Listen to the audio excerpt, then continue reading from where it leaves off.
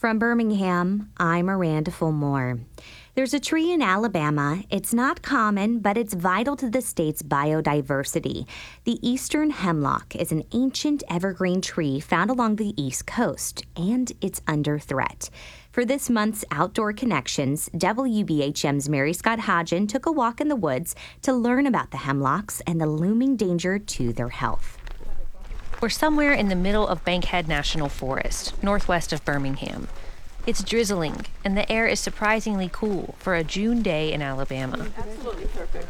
I love being out here when it's raining. I mean, even in pouring rain, where we're going is so perfect. That's Janice Barrett. She's the Outreach and Education Coordinator with Wild Alabama, a conservation nonprofit. My work, I feel, is giving people the opportunity to let the forest teach them. And today, we're here to learn about the eastern hemlock. Do we see any hemlocks yet? Oh, there's one. We just passed the first hemlock. Do you see it? Can you tell which one it is? The one that's different from the others? I'm really bad with tree identification. Let me show you. You gotta really point it out. It's hard to find at first. The forest here is lush and green, full of pine trees, hardwoods, and bright ferns. But soon we descend into a canyon full of hemlocks. The evergreen trees tower above the forest floor. They have droopy branches with thin, pointy green needles, creating a rich green canopy. Barrett describes the scene in one word. Heaven. This is definitely a hemlock ecosystem here. She says the trees enrich the soil and keep the water cool, maintaining prime habitat for an abundance of other plants and animals.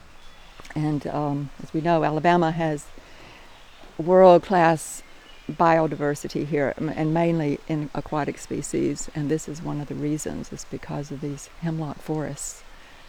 So if we were to lose our hemlocks, it would change a lot here. Right now, Bankhead's hemlock population is healthy, but that's rare these days. For decades up and down the East Coast, the trees have been under attack by a small insect called the hemlock woolly adelgid.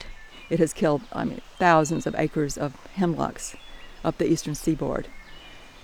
And it is just a devastating thing to see. The Bankhead hemlocks are one of a few populations that have not been infected by the deadly insect. But the threat is moving closer and closer. The adelgid has been detected in parts of Tennessee and in northeast Alabama. The main thing that's saving the trees in this part of the state is that this is a disjunct population from the ones in the east. So there is a pretty good distance between our trees here and the ones in East Alabama. That helps slow down the insect, but forest officials say there's not much they can do to keep the adelgid out of Bankhead altogether. So they're keeping a close eye out. They've been monitoring local hemlocks for about a decade, looking for any sign of the adelgid, and they recently recruited Wild Alabama to help. For the past year, Barrett has trained volunteer groups, scout organizations, and school kids.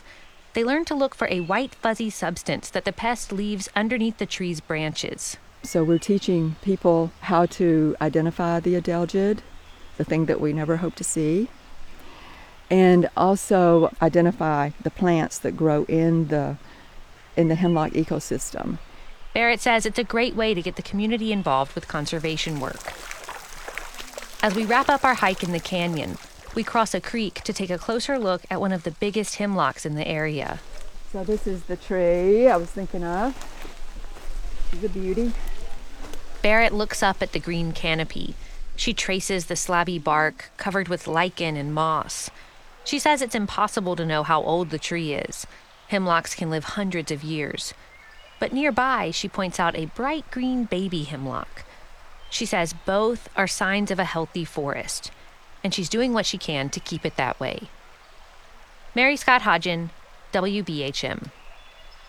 The story is part of our monthly series, Outdoor Connections, which features stories that explore the biodiversity of Alabama and how we depend on it. If you have an idea for the series, you can email Mary Scott at WBHM.org.